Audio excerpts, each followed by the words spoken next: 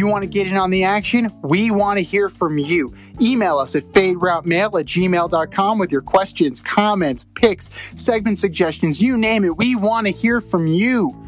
We're on Instagram too. Slide in our DMs at Fade Route Podcast.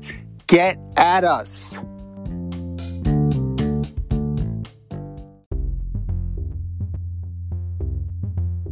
Are you in need of air care maintenance or service? I have the company for you. Air Care Technicians. They service the Westchester and Northern Bronx area and can help you with all your heating and cooling, maintenance, and service needs. Just give them a call at 914-315-1547. Again, that's 914-315-1547. Or shoot them an email at aircaretechnicians@gmail.com. These guys are the real deal as they are veteran-owned, licensed, and insured. Make sure to tell them that D&Z sent you. Welcome to the Fade Route with D and Z. Here are your hosts, D and Z.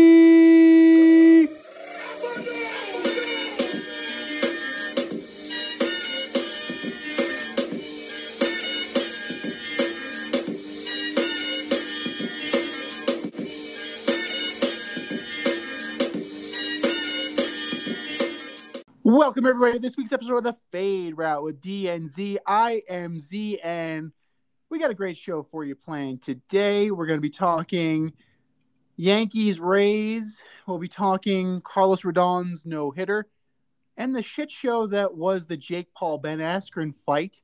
I'm doing air quotes as I'm saying fight, but we got a little news and notes for you. A hello in the NBA and a goodbye in the NFL. Thursday, mark your calendars because the unibrow is back. Anthony Davis has said he is 100% ready to go, and he will play against the Dallas Mavericks, and it cannot come too soon for the Lakers. Since he went out on Valentine's Day, the Lakers have gone 14-16, so pretty mediocre, 2 games under 500. They were riding high at the number 2 spot and dropped all the way down to the number 5 spot. But now they can make up some ground on the Denver Nuggets, who have their own problems because Jamal Murray is hurt. So as the Lakers get healthy and whole, they can ascend the standings once again in the Western Conference. And as far as the goodbye in the NFL,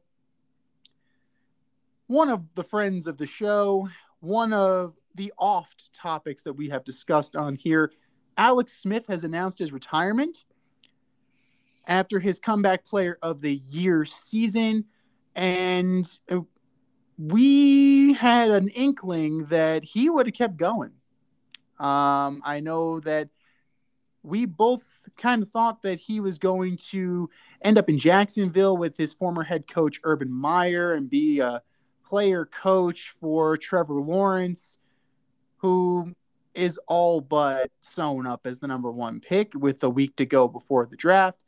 But Smith decided to call it quits instead.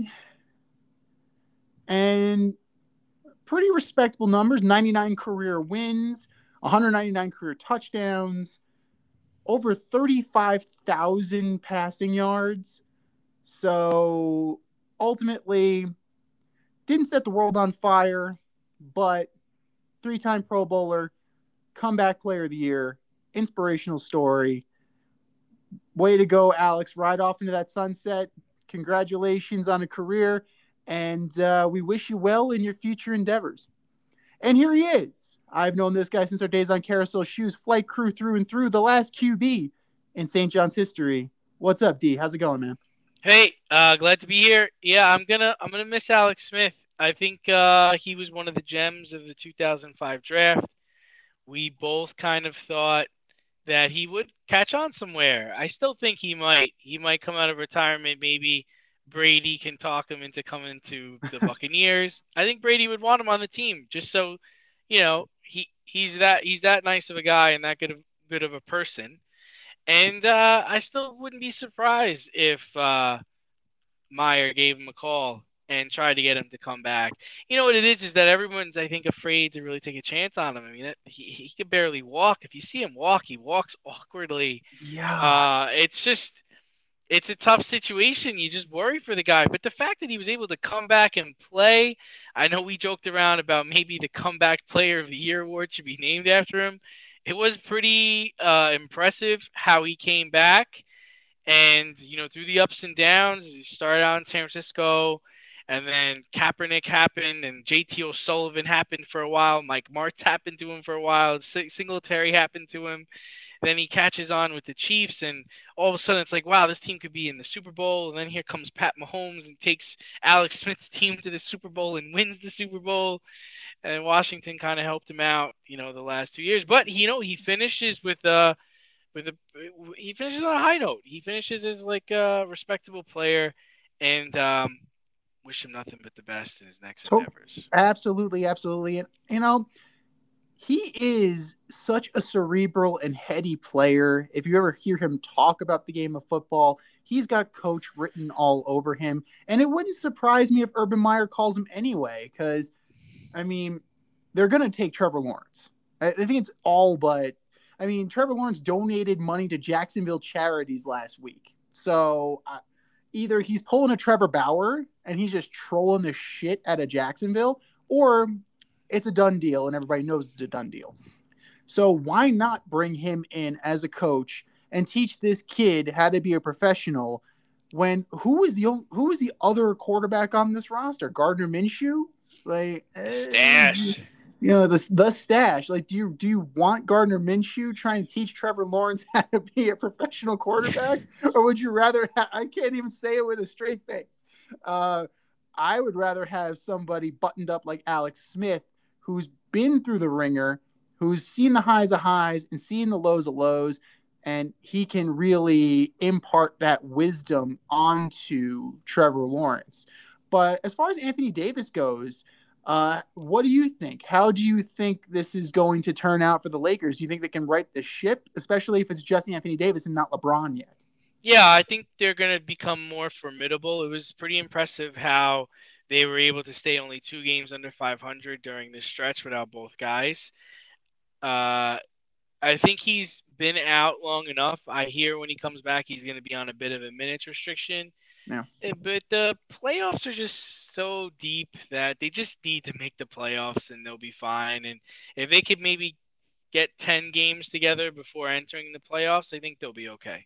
Well, because right now they would still be in the playoffs. It would be in the 4-5 matchup. They would play the Nuggets in the first round, and that would be actually a really tough series with no Jamal Murray and no LeBron James as presently constituted.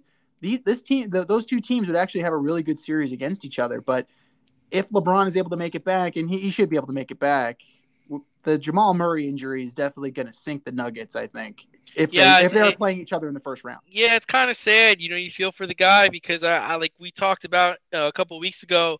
I like the Nuggets' chances. I thought they could be a really tough draw for anybody. Just because of Jokic, man. Jokic is just so good. He's like in the running for the MVP. And I really think if I was getting a vote this year, I would vote for him. It's just incredible. His numbers are just ridiculous. And now he's just being able to shoulder more. I know, really the front runner is Embiid, and I get it. I watched him play a couple of nights ago against the Golden State Warriors, and it's unbelievable how talented he is. I really didn't realize how good he is, and his ability to rebound, his ability to shoot, his fadeaway, he can get to the basket, he can even dribble, and there's nobody that can really defend him. You just got to hope that he misses. And the crazy part is he's really got to take care of his body a little better because he falls to the ground a lot. And I remember Patrick Ewing falling to the ground and breaking his wrist. And I think about that when he goes to the ground, and he's got to stay off the ground. But back to the Nuggets, it's a tough draw for them. It'll be a good series, but if LeBron and AD are playing, it'll be over in 5 games. These are 2 heavy hitters, and they're going to go back and forth, and especially in that loaded Western Conference, they are 2 teams to be reckoned with. Absolutely.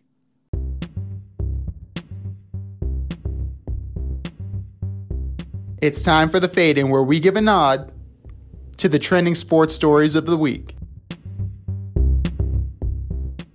And speaking of two teams that are forces to be reckoned with, it was round one of Dodgers Padres this past weekend. And you got to give this round to the Dodgers, who won 2 out of 3 in the series. The bats showed up in the first game. They beat the Padres 11-6, and then they went a little quiet. They only scored 4 runs the rest of the series.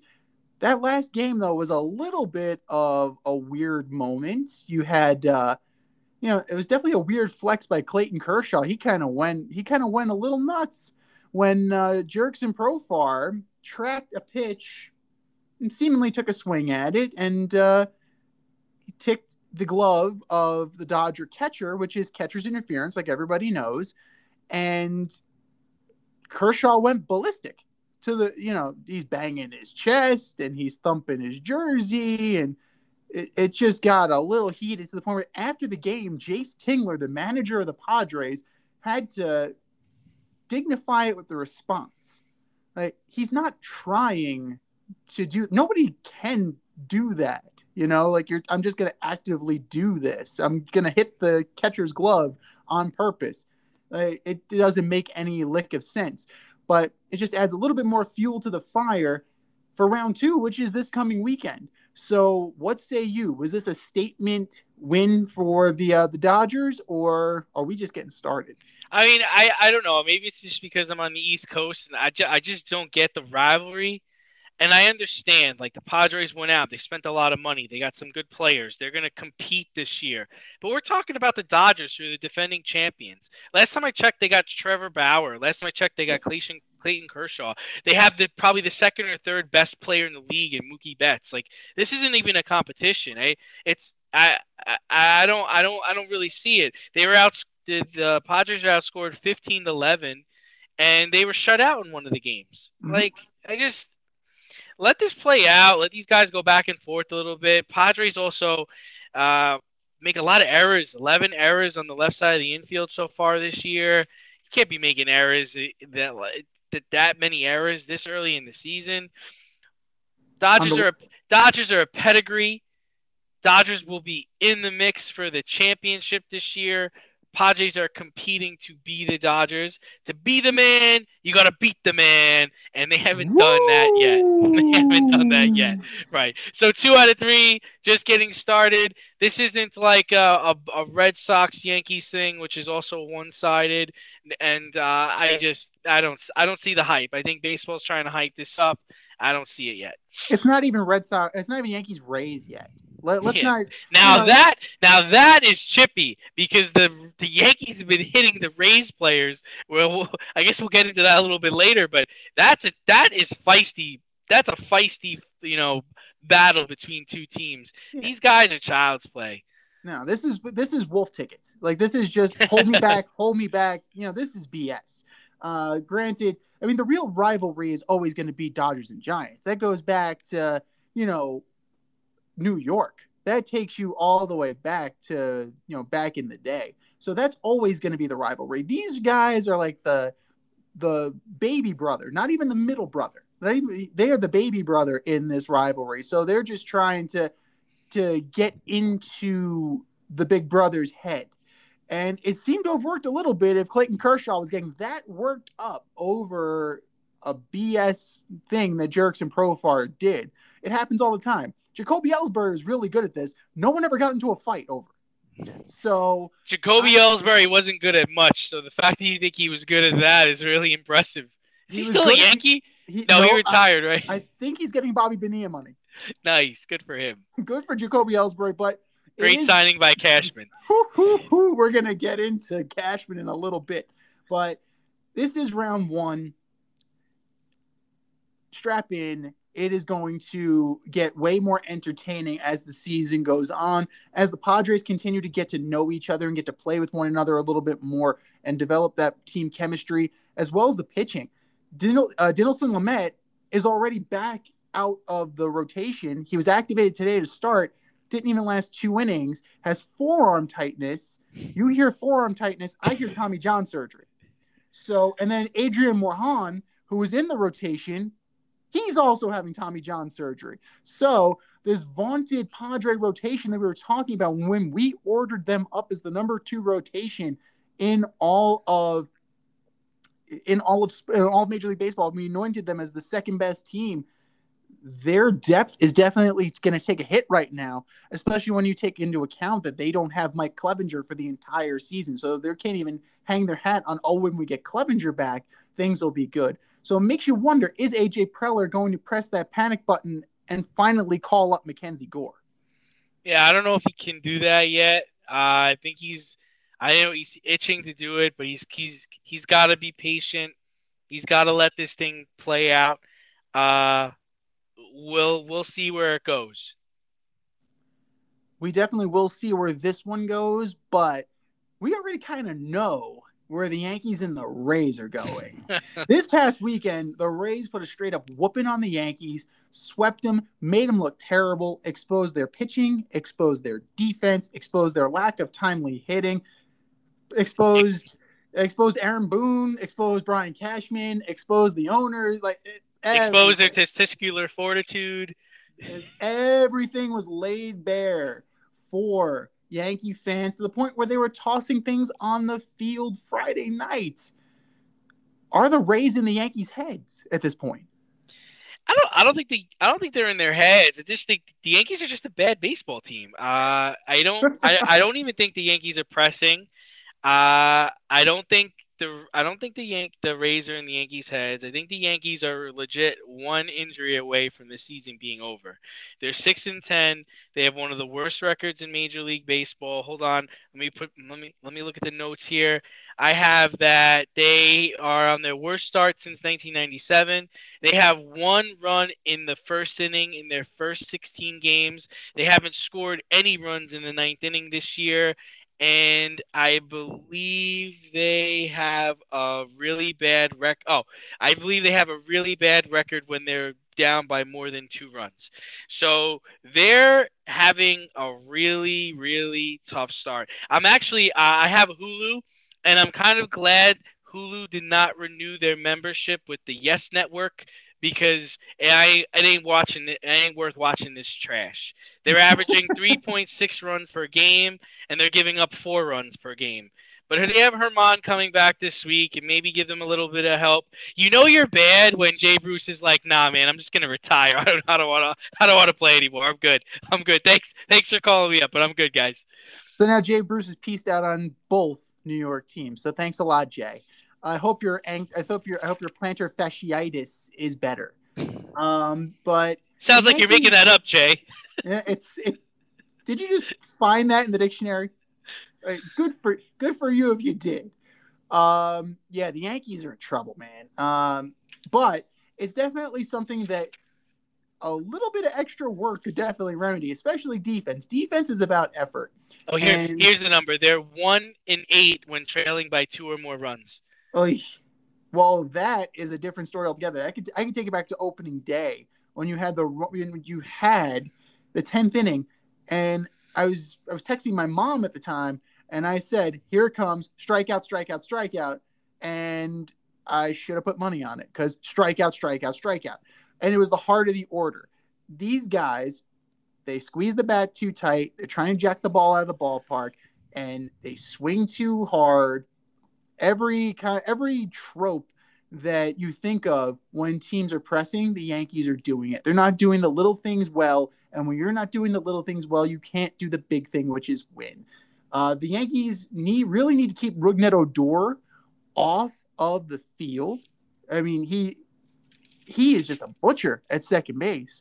I didn't realize how terrible he was. I don't watch Texas.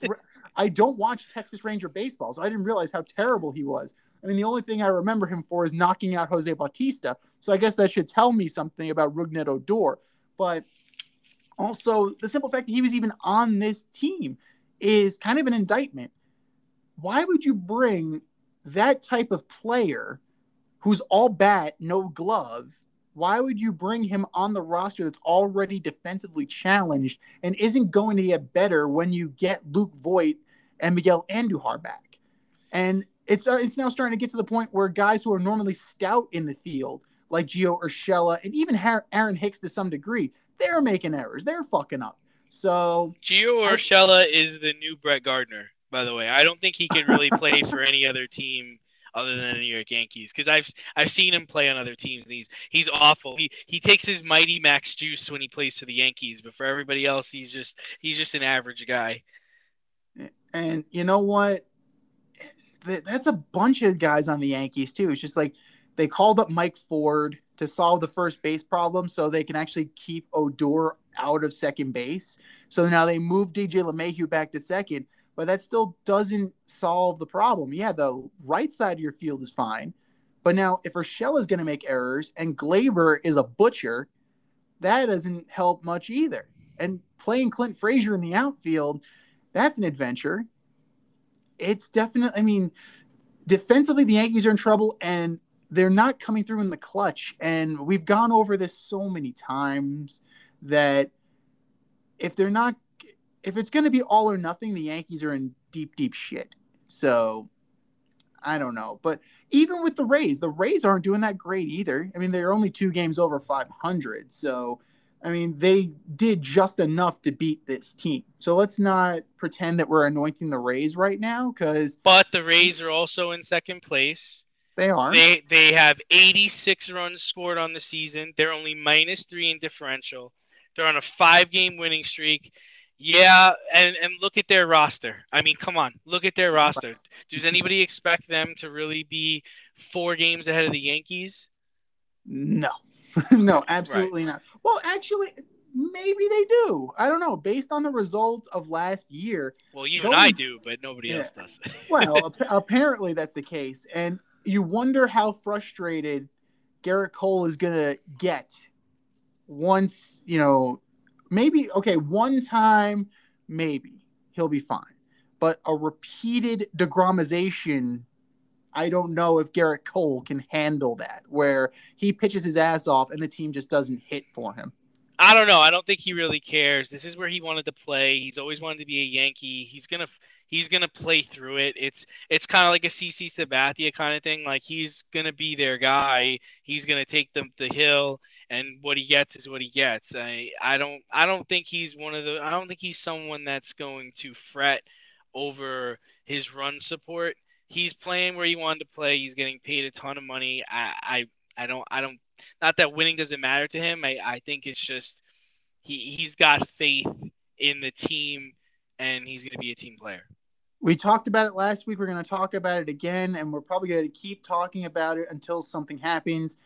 How are we fixing these Yankees? Like, is it a coaching change? Is it, DFAing some of these players? Is it, firing Aaron Boone? Are we going full scorched earth? Like, what are we doing here? Because it looks like it doesn't look like they're doing anything. Clear the field, turn this place into a parking lot. I don't think there's no fixing it. This is the cards they're dealt. They're gonna get exposed as the season goes on. And like I said, I think they're an injury away from this being a total write-off. I don't see a stretch where they're gonna be able to make up enough ground to compete with a team like the Boston Red Sox, who's got a +30 run differential right now. So I think for them, they got to make some moves with their lineup. They've got to change some things around, move people around, and sooner or later, the people are going to expose them. Definitely. And speaking of exposing, Shane Bieber of the Cleveland Indians, he's exposing that guys just can't hit in the major leagues. He has 4 starts this year, and he is the first pitcher ever to start with 4 consecutive 10-plus strikeout games.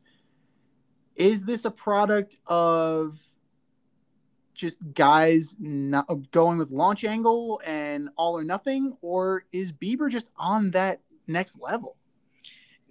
Listen, I saw this guy get shelled in the playoffs last year against the Yankees, so I'm not going to say like, "Oh, wow, this was so great." I think it's cute. Uh, you're doing something early in the season that's never been done before. You're an early Cy Young candidate award winner.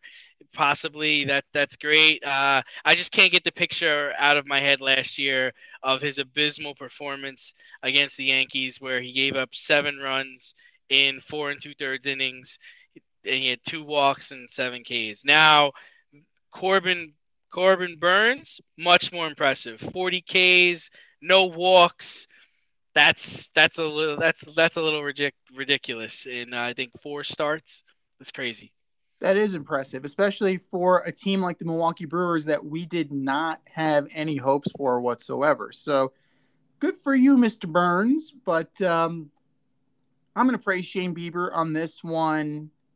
So far, 2-1, 2.45 ERA. Yes, 4 starts, 29 to third innings, 48 strikeouts, 0.92 WHIP, so less than a walker hit per inning. So we know what he's capable of, and he's definitely going to have to carry this rotation on his back, because after him, it's Zach Plesac, and you have a few other guys, but he's going to have to be the stud of this rotation. And Cleveland is really going to hang their hats on their pitching if they really want to make some noise in the American League Central or even contend for a wild card. Because, I mean, who do you have on that roster that really scares you offensively? Nobody. Jose Ramirez? Nobody. Maybe?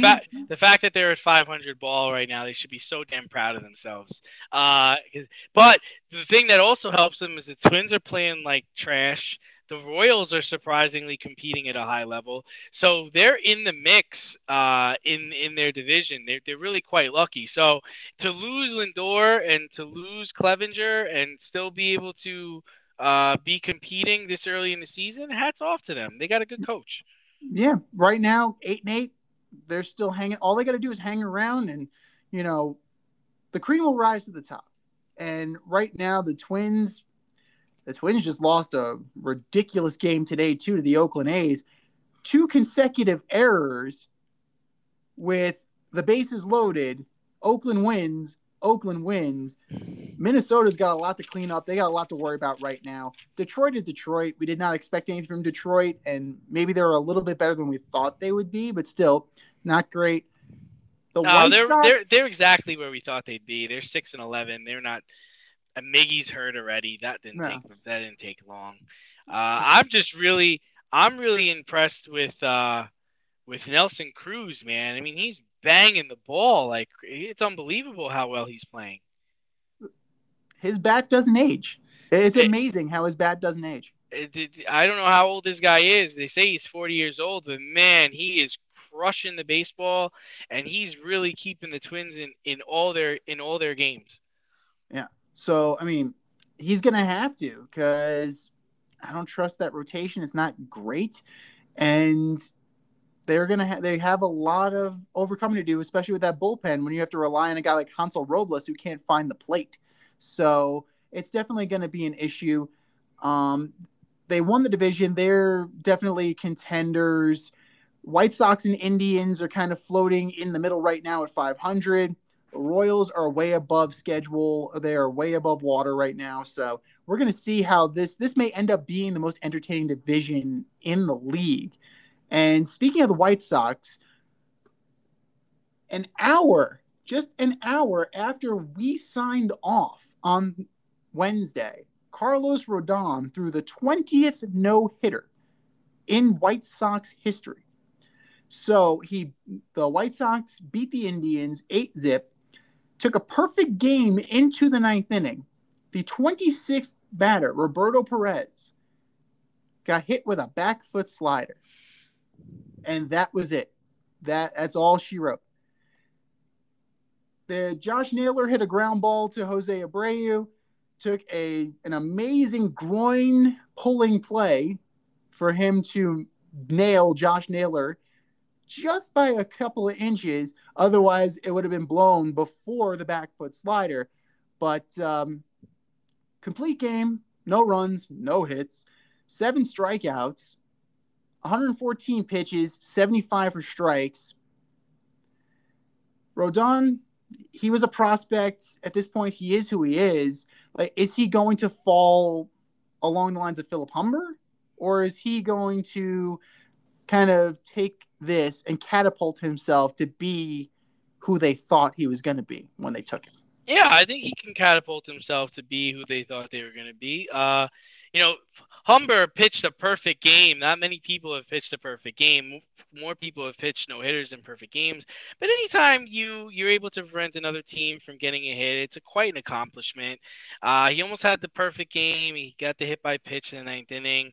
I wonder if that will sit with him forever. If he's going to look back and say, "Man, I almost had it." Good for him for keeping his composure and finishing it out. I think they have something here. I think he could be a Mark Burley type. I think it's interesting how Chicago's able to spin out these pitchers, right? They're always able to find these guys that nobody really wants or nobody's really interested in, and they wind up like being really good. They don't stay in a White Sox uniform forever, but I think he could use this to catapult himself to have a really good season and possibly continue it to have a solid career. Definitely. He's still 28 years old, so he definitely has time on his side. He's had injuries in his career, so you hope that he has beaten the injury bug just because, you want guys to at least get a fair shake. And if your career is taken from you from because of injury rather than poor play, that's something that doesn't sit well with me. He doesn't have to do too much because it's Giolito, it's Keuchel. The Lynn injury may bring him up a notch to where he's now the 3, but he definitely, I think he could be a solid contributor to this team, especially, as the season goes on. And I mean, he for his season right now, he's 3-0. He's got a .47 ERA. .47. That's pretty good.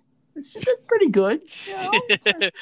24 strikeouts and a .68 whip. So, I mean, he's pitching very well right now. We're going to see if he can sustain it, but the White Sox need him to sustain it because right now they're at 500, and this team had expectations.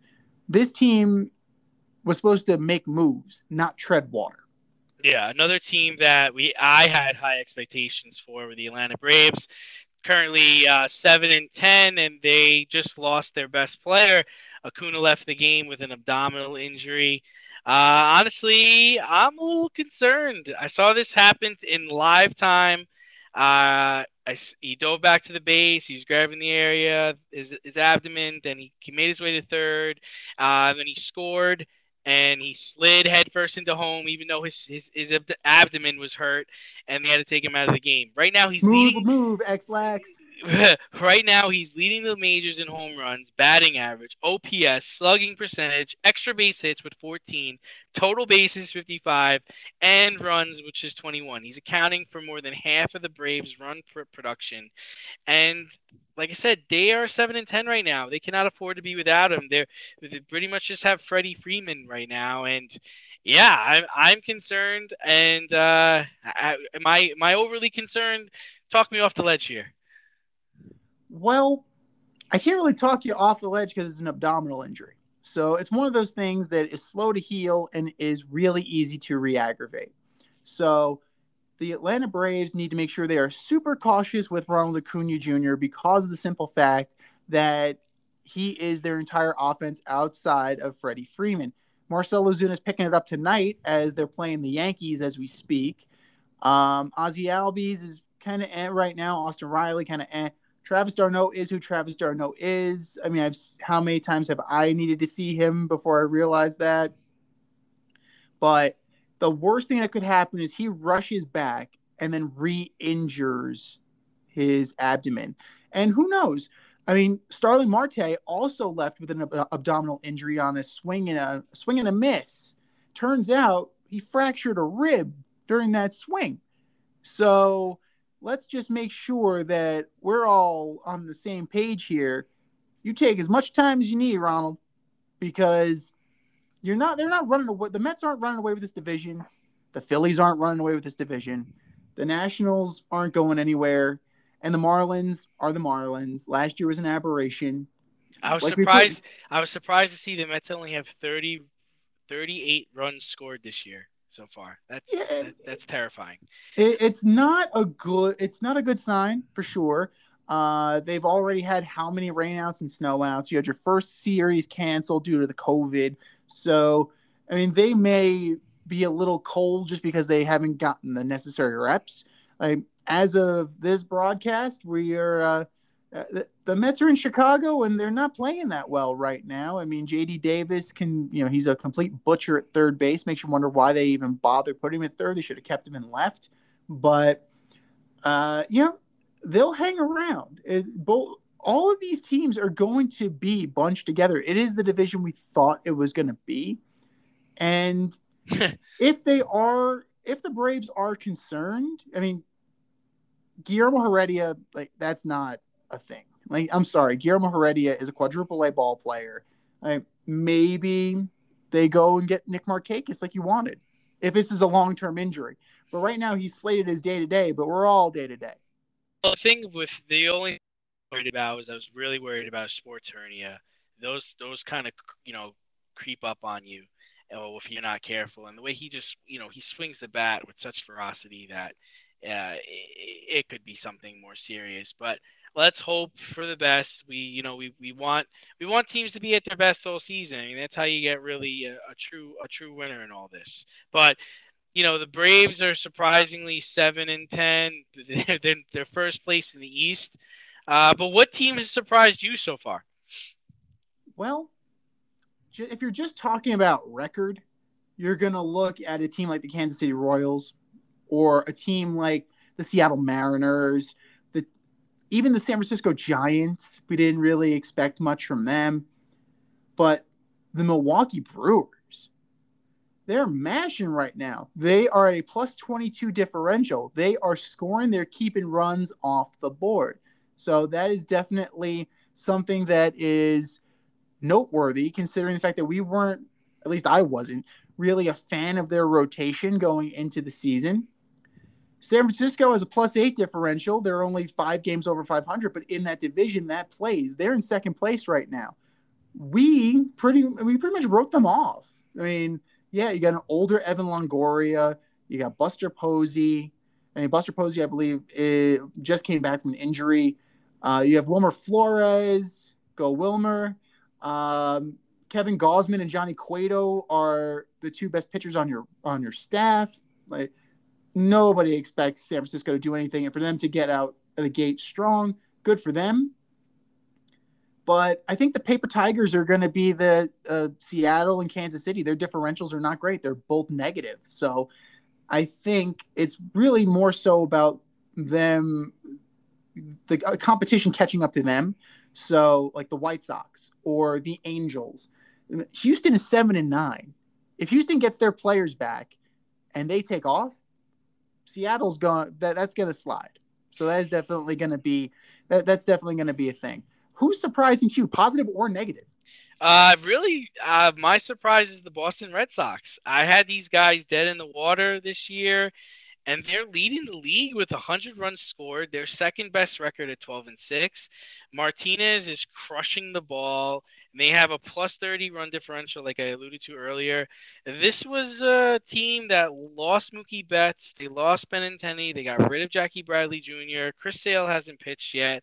And Alex Cora not able to cheat this year. So it's just remarkable that they're competing, like, and the AL East is not a toss up, man. You have Bo Bichette and Vlad Guerrero on the Blue Jays leading their team in RBIs.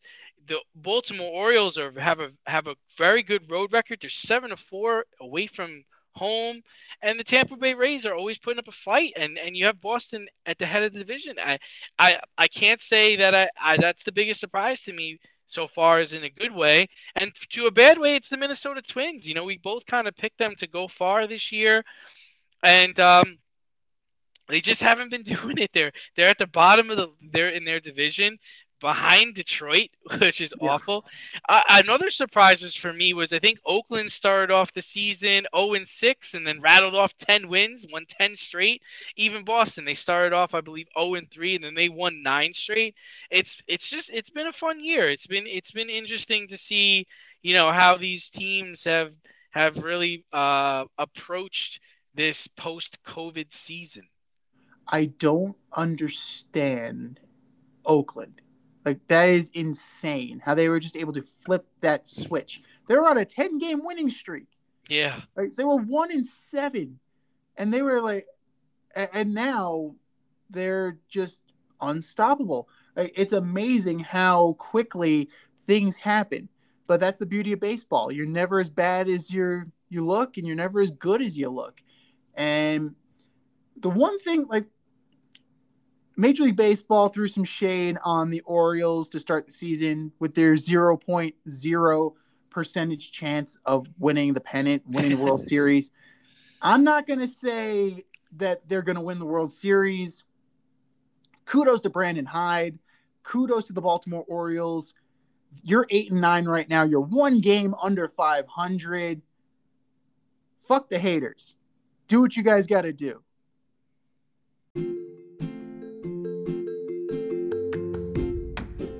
You can't help but smile when you see a balloon. The simplest occasion is a party. Westchester Pop Stars, located in New Rochelle, New York, offers balloon styling and decor for all life's events. Birthdays, anniversaries, weddings, showers, school and corporate events, store openings, or just because.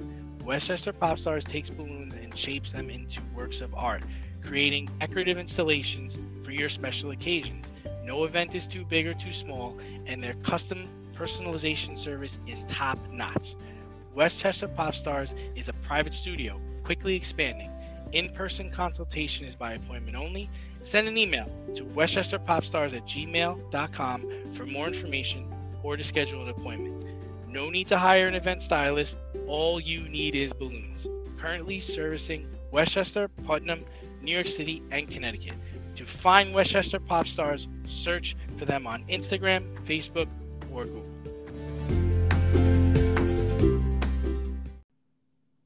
This has been something that's pretty interesting. We usually don't talk soccer on this show, in case you haven't noticed.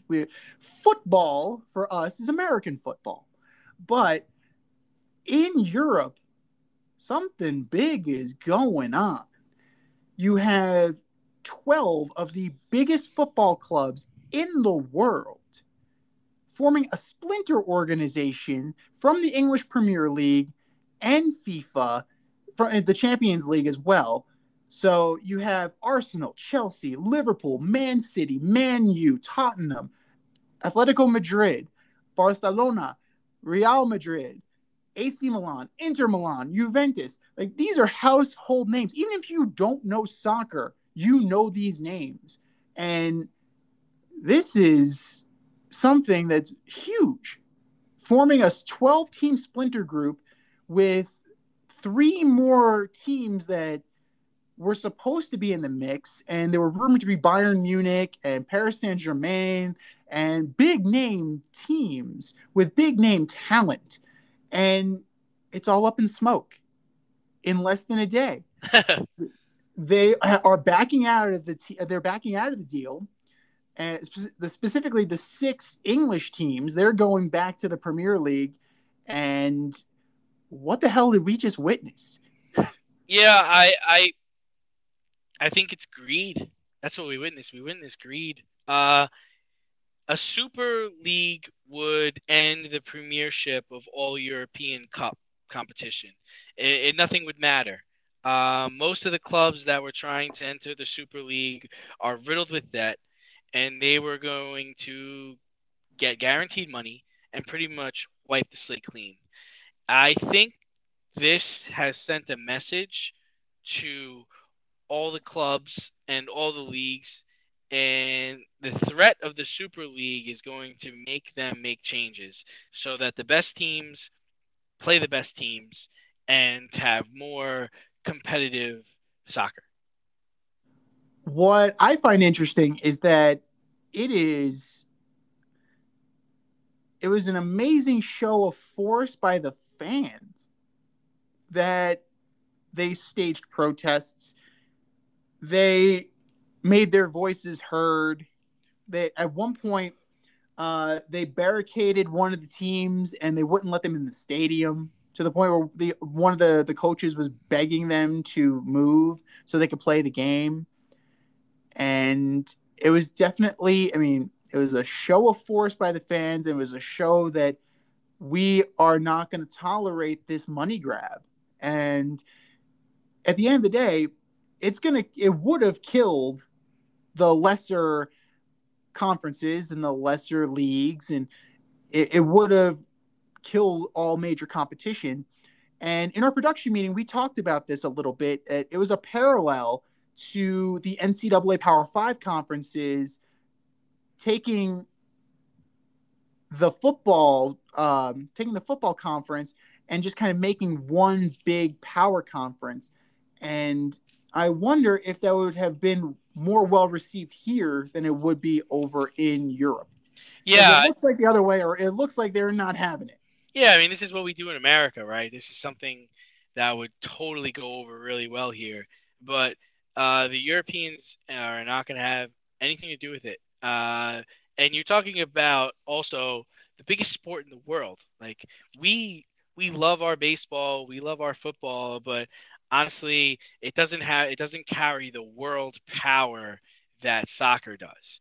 And when you disrupt the flow of over 100 years of what people have been following and people have been watching and people have been religiously a part of, you're going to get backlash. And think I think they underestimated the backlash that they were going to get because uh, they quickly changed their tune to the point of people graveling, like you said, and apologizing and changing their story. But we'll see where it goes from here. For sure. And it's not to be taken lightly that a couple of the teams that we're talking about here are owned by Americans. John Henry, the Glazer brothers. So there definitely was a little bit of that kind of situation going on here, and I wonder if there was a little bit of resentment on that part, trying to impose our American sensibilities upon global football. I think the timing was poor too. I mean, you're coming off of a pandemic. People are really struggling to get back on their feet. And you've got billionaires trying to become trillionaires. And it just wasn't perceived very well. And it doesn't look like it's going to happen now, but that's not to say that it won't be revisited in 2 years or so. But Oh, for uh, sure. yeah, we'll see where everything falls. Totally. And speaking of where things fall, the NFL has released some new rule changes. Some are a little bit stranger than the others. One of the ones that was really interesting was the relaxing of the jersey rule. So quarterbacks, punters, and kickers can now wear 1 through 19. Running backs can wear anywhere between 1 to 49 and 80 to 89. Defensive backs can wear 1 to 49. Linebackers can wear 1 to 59 or 90 to 99. Offensive linemen can wear 50 to 79. Defensive linemen can wear 50 to 79 or 90 to 99. And does anybody really care, or is this just really just like a money grab? I think it's trash. I think it's straight trash. This idea was floated by a few teams because some of the players were upset that they couldn't keep their college numbers, but also the idea of having more players on the roster, they wanted to be able to open up more numbers to be used. I don't want to see Jabril Peppers wearing number 2. I don't want to see middle linebackers wearing number 5. And I don't want to see wide receivers wearing number 8. This is Bush League. This is what college does. You're a professional ball player. And the pro league, there's rules and restrictions under which numbers you're allowed to wear. From what I gather, I don't know how true it is, but I do believe it's ultimately up to the team to allow you to use these numbers. So, for instance, yes, the rule will stand for the entire league, but the Kansas City Chiefs can go to their players, no, we're sticking to the old numbers, so pick between here and there. What it will do is it's going to get more of a nostalgia feel because it's going to go back to the 60s and 70s where there was more freedom in your number choosing. But I don't think the NFL needs nostalgia. I don't like it. I hate it, and I want it gone tomorrow.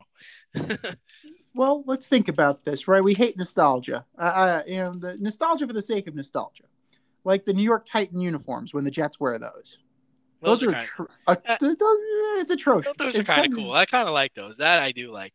But you're harking back. You're also harking back to a time that no longer exists because you know what? They ain't the Titans anymore. They are the Jets. Trash, trash, trash. But I don't know. Like all this does is benefit Nike because Not now. not really, because from what I gather, if a player right now wants to change his number, like a guy who's active on a team right now, so let's Uh, say Jabril Peppers wants to take number 2. From what I gather, he has to buy out the inventory for everything this year and buy out the inventory for everything next year, and then he can switch his number. So it's not just, I mean, granted, he's got the money for it, so he could do it, but it's not just a flip of the light switch. It's not just a change. And like if you're a fan of a player, like I have a bunch of jerseys. If Tom Brady decided to change his number, I'd be really pissed. I mean, I don't have his Bucks jersey, but I'd be like, man, you've had 12 for forever. Don't go to 10 now, or don't go to don't change it now. Granted, I guess it's a poor example, but I guess well, I wouldn't want to see like when Kobe changed from 8 to 24. Oh, that was such a horseshit issue too. But I mean, I have 8. I never bought the 24. But I guess it would be, more along the lines of like Roquan Smith. If Roquan Smith decides he's gonna wear number 5, I mean that's kind of shitty. If you bought the Roquan Smith jersey, I don't think it's a money grab. I really do think they're trying to cater to players, and they're trying to open more things up for more roster spots. And I just don't like it at all. I don't know. Only the vainest of the vain, I think, will do this. And as soon as you told me about this, that this was going down, I immediately thought of Odell Beckham Jr., who wore number 3 in college, I believe. And this is something that would be right up his alley. I don't know. This is something that I think he would do in a heartbeat. And ultimately, it does benefit Nike because they get money from the buyout. They'll get money from the New Jersey sales, and ultimately, I mean, they provide the uniforms for the NFL. So for the play, I mean, it's double dipping. They're going to get it regardless. The only way they're not going to get it is if the Cleveland Browns tell him, "No, we're not doing this. You're wearing 13." So would a team actually put their foot down about this? I don't know if they would. I think it depends on the team. I know I've talked to a few clubs, some historical clubs who have been with the National Football League for a while, and they were against this rule change. So I can see some of the longer standing owners making a rule that they're not going to have their players abide by it. Maybe some of the newer teams like the Jacksonville Jaguars or the Carolina Panthers see it so seriously, but I think teams like the Pittsburgh Steelers or the Kansas City Chiefs, some of the longer standing teams might want to stick to tradition. At the end of the day, we are fans of tradition. So I think you know where we side on this one, guys.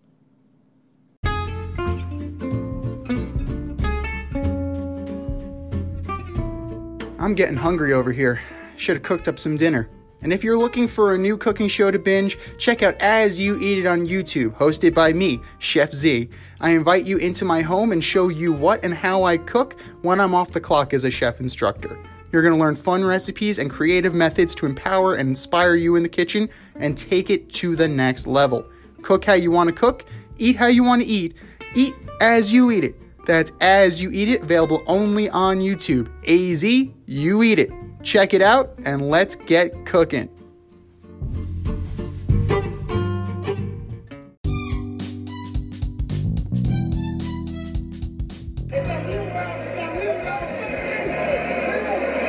The wheel route.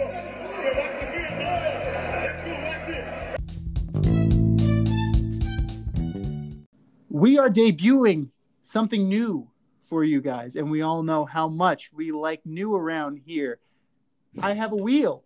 I'm going to spin that wheel. Each spoke on that wheel has a random topic. Whatever it lands on, we're going to talk about. You ready? Ready. All right, here we go. Big money, big money. Big money. Jake Paul KO's Ben Askren. Is this legit or what? Uh, I mean, Ben Askren's a grappler. Like he's not a professional boxer. I wasn't impressed. I'd like to see this guy kind of take on an actual fighter. And an actual boxer. If you're gonna register your hands as weapons, you know. But the flip side of the argument is like if he's gonna get paid millions of dollars to do these amateur trick fights, then I guess more power to him. But it's getting to the point where like you knocked out a UFC guy, you knocked out a basketball player. Okay, well, how about you fight a real boxer? Agreed. So total shit show. Like the production value was terrible. Still did over 1 million buys. Yeah, he made So money.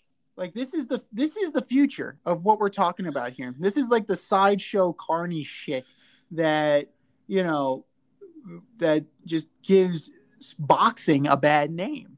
Yeah, he knocked out Nate Robinson and Ben Askren. If this was wrestling, Ben Askren would have had that guy on the ground and it would have been nothing.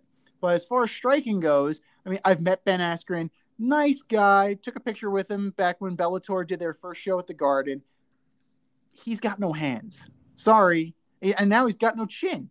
So he got knocked out by Jorge Masvidal with that knee, and clearly, like he's developed a little. I felt like I was watching Brawl for it all. Oh God. Oh God. But that's the thing though. We want this guy in. We want Jake Paul in with fighters, right? We're gonna put all this money in, and who's to say that it's not gonna be rigged? Like Mayweather McGregor was rigged. I mean, don't tell me otherwise. That was fucking Oh, ridiculous. everybody made money on that. Everybody made money on that. But those are the guys that he's going to target. The Nate Diaz's of the world, the Conor McGregors of the world. Floyd Mayweather versus this guy. Like, eventually you get up to Mayweather, you're talking about billions. Right, Like, right, this right. this is crazy. And I don't know. I mean, this is why, this is why people don't watch professional wrestling anymore because it's bullshit. It's exactly what this is. Here we go. What else you got on that wheel? Let's see. Here we go. No whammy, no whammy, no whammy. No whammy. The Lakers are skipping the White House visit. Is this a big deal? Yeah, I think it's a big deal. I mean, I understand why some teams didn't want to visit the previous administration, but I'm not sure what Joe B has done to not get a visit from a championship team. At the end of the day, this is the president of the United States, regardless of your political stance. They should show respect to the office. I always like the idea of teams getting to visit the White House. I know as a former staff member of a team, this would be my only opportunity to meet an active sitting president. So why take that away from everybody? Agreed. I mean, it's definitely a special occasion, and it's one of those things that, you look forward to. But like LeBron James said, echoing for public safety and public health, I can't totally hate that decision from the standpoint that we're still not out of the woods yet as far as the pandemic goes. And to have that big of a group of people together in a confined space for that period of time, I get the concern. I get where he's coming from. So make it up at a later date and all will be well. I'm fine with that. It's not a political statement. It wasn't due to any malice or anything like that. It's just a victim of the time we're living in. And I can't really fault them for that. Spin that wheel, Pat. Here we go. So if you're Pat, am I Vanna? I think so. You just made yourself Vanna. The Vancouver Canucks are playing again. They just won. Are they this year's Miami Marlins? I mean, I don't know. That's a special one. Oh my goodness, that might be the lightning round. well, I mean, Holtby really helped them out. They get the Senators for 4 straight games, and the Senators are 0-5 against them so far this year, being outscored 22-7. So they have something to play for. It's exciting, right? I think it's very exciting, and I'd love to see them really come back and battle. I wouldn't compare them to the Marlins because the Marlins literally had to get people off the street. All these people had to recover from it. Their families had to recover from it. The coaching staff had to recover from it. So they have a lot to prove. You got $99 in a job, you can be on the Vancouver Canucks. They're 18-3, 39 points. The top 4 teams make the playoffs in this updated playoff format for the NHL. They're chasing the Montreal Canadiens. They're only 8 points behind. So they still have an opportunity here. They have 39 games in hand. So they played 39 games. They still have 12 more to play. They can totally make a run here. They're rested. So if anything can happen, and they have the goalie, that's what matters to me more than anything. Braden Holtby has demonstrated that he is a playoff caliber goalie. He's won a cup, so he definitely can stand on his head and put the team on his back and really carry them. Where they need to improve is scoring. They only have 109 goals. Their differential is -16. They got to clean up their defense. They got to put some pucks in the net. And Braden Holtby may just have to stand on his head for the last 12 games of the season. Clean it up. Clean it up. Got that, Canucks?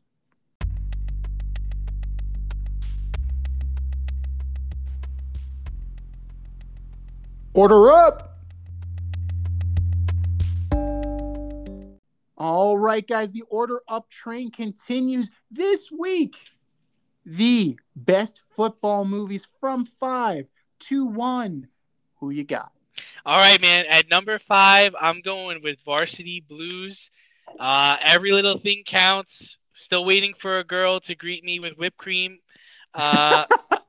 And if I ever get a pig, I'll have to name him Bacon. But definitely, it was a great movie that I watched when I was in high school, and I try to catch it whenever it's on. Number 4 is The Program.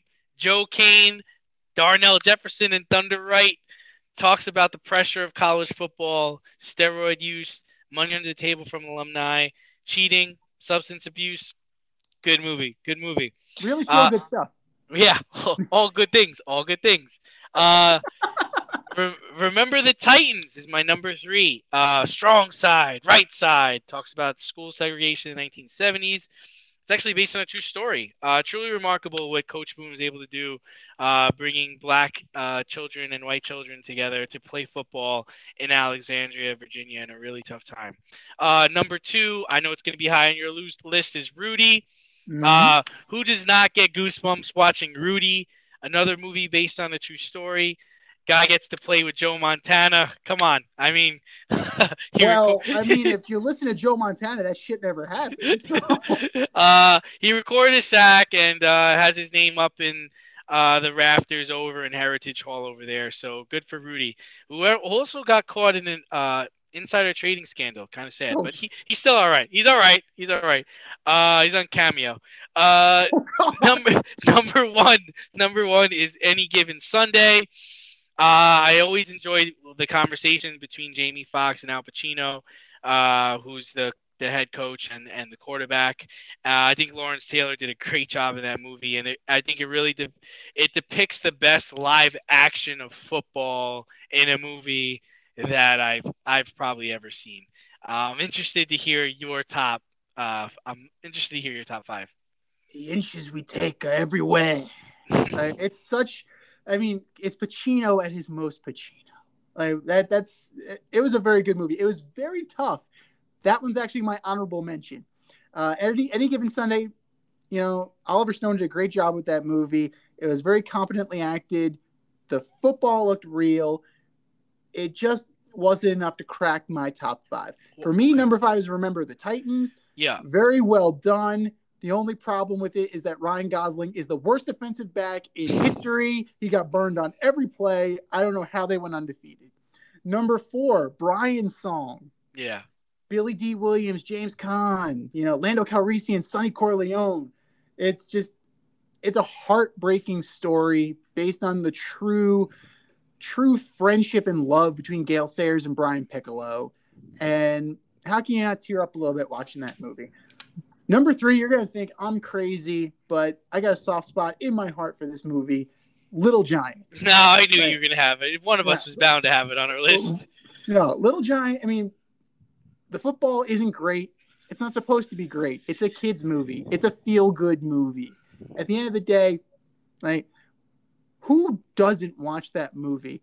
And who's Icebox lead blocked? The annexation of Puerto Rico. Like, come on. Like, what's not to like about that movie? Number 2, The Replacements with Keanu Reeves and Gene Hackman. It's a guilty pleasure movie. I love every time it's on, I watch it.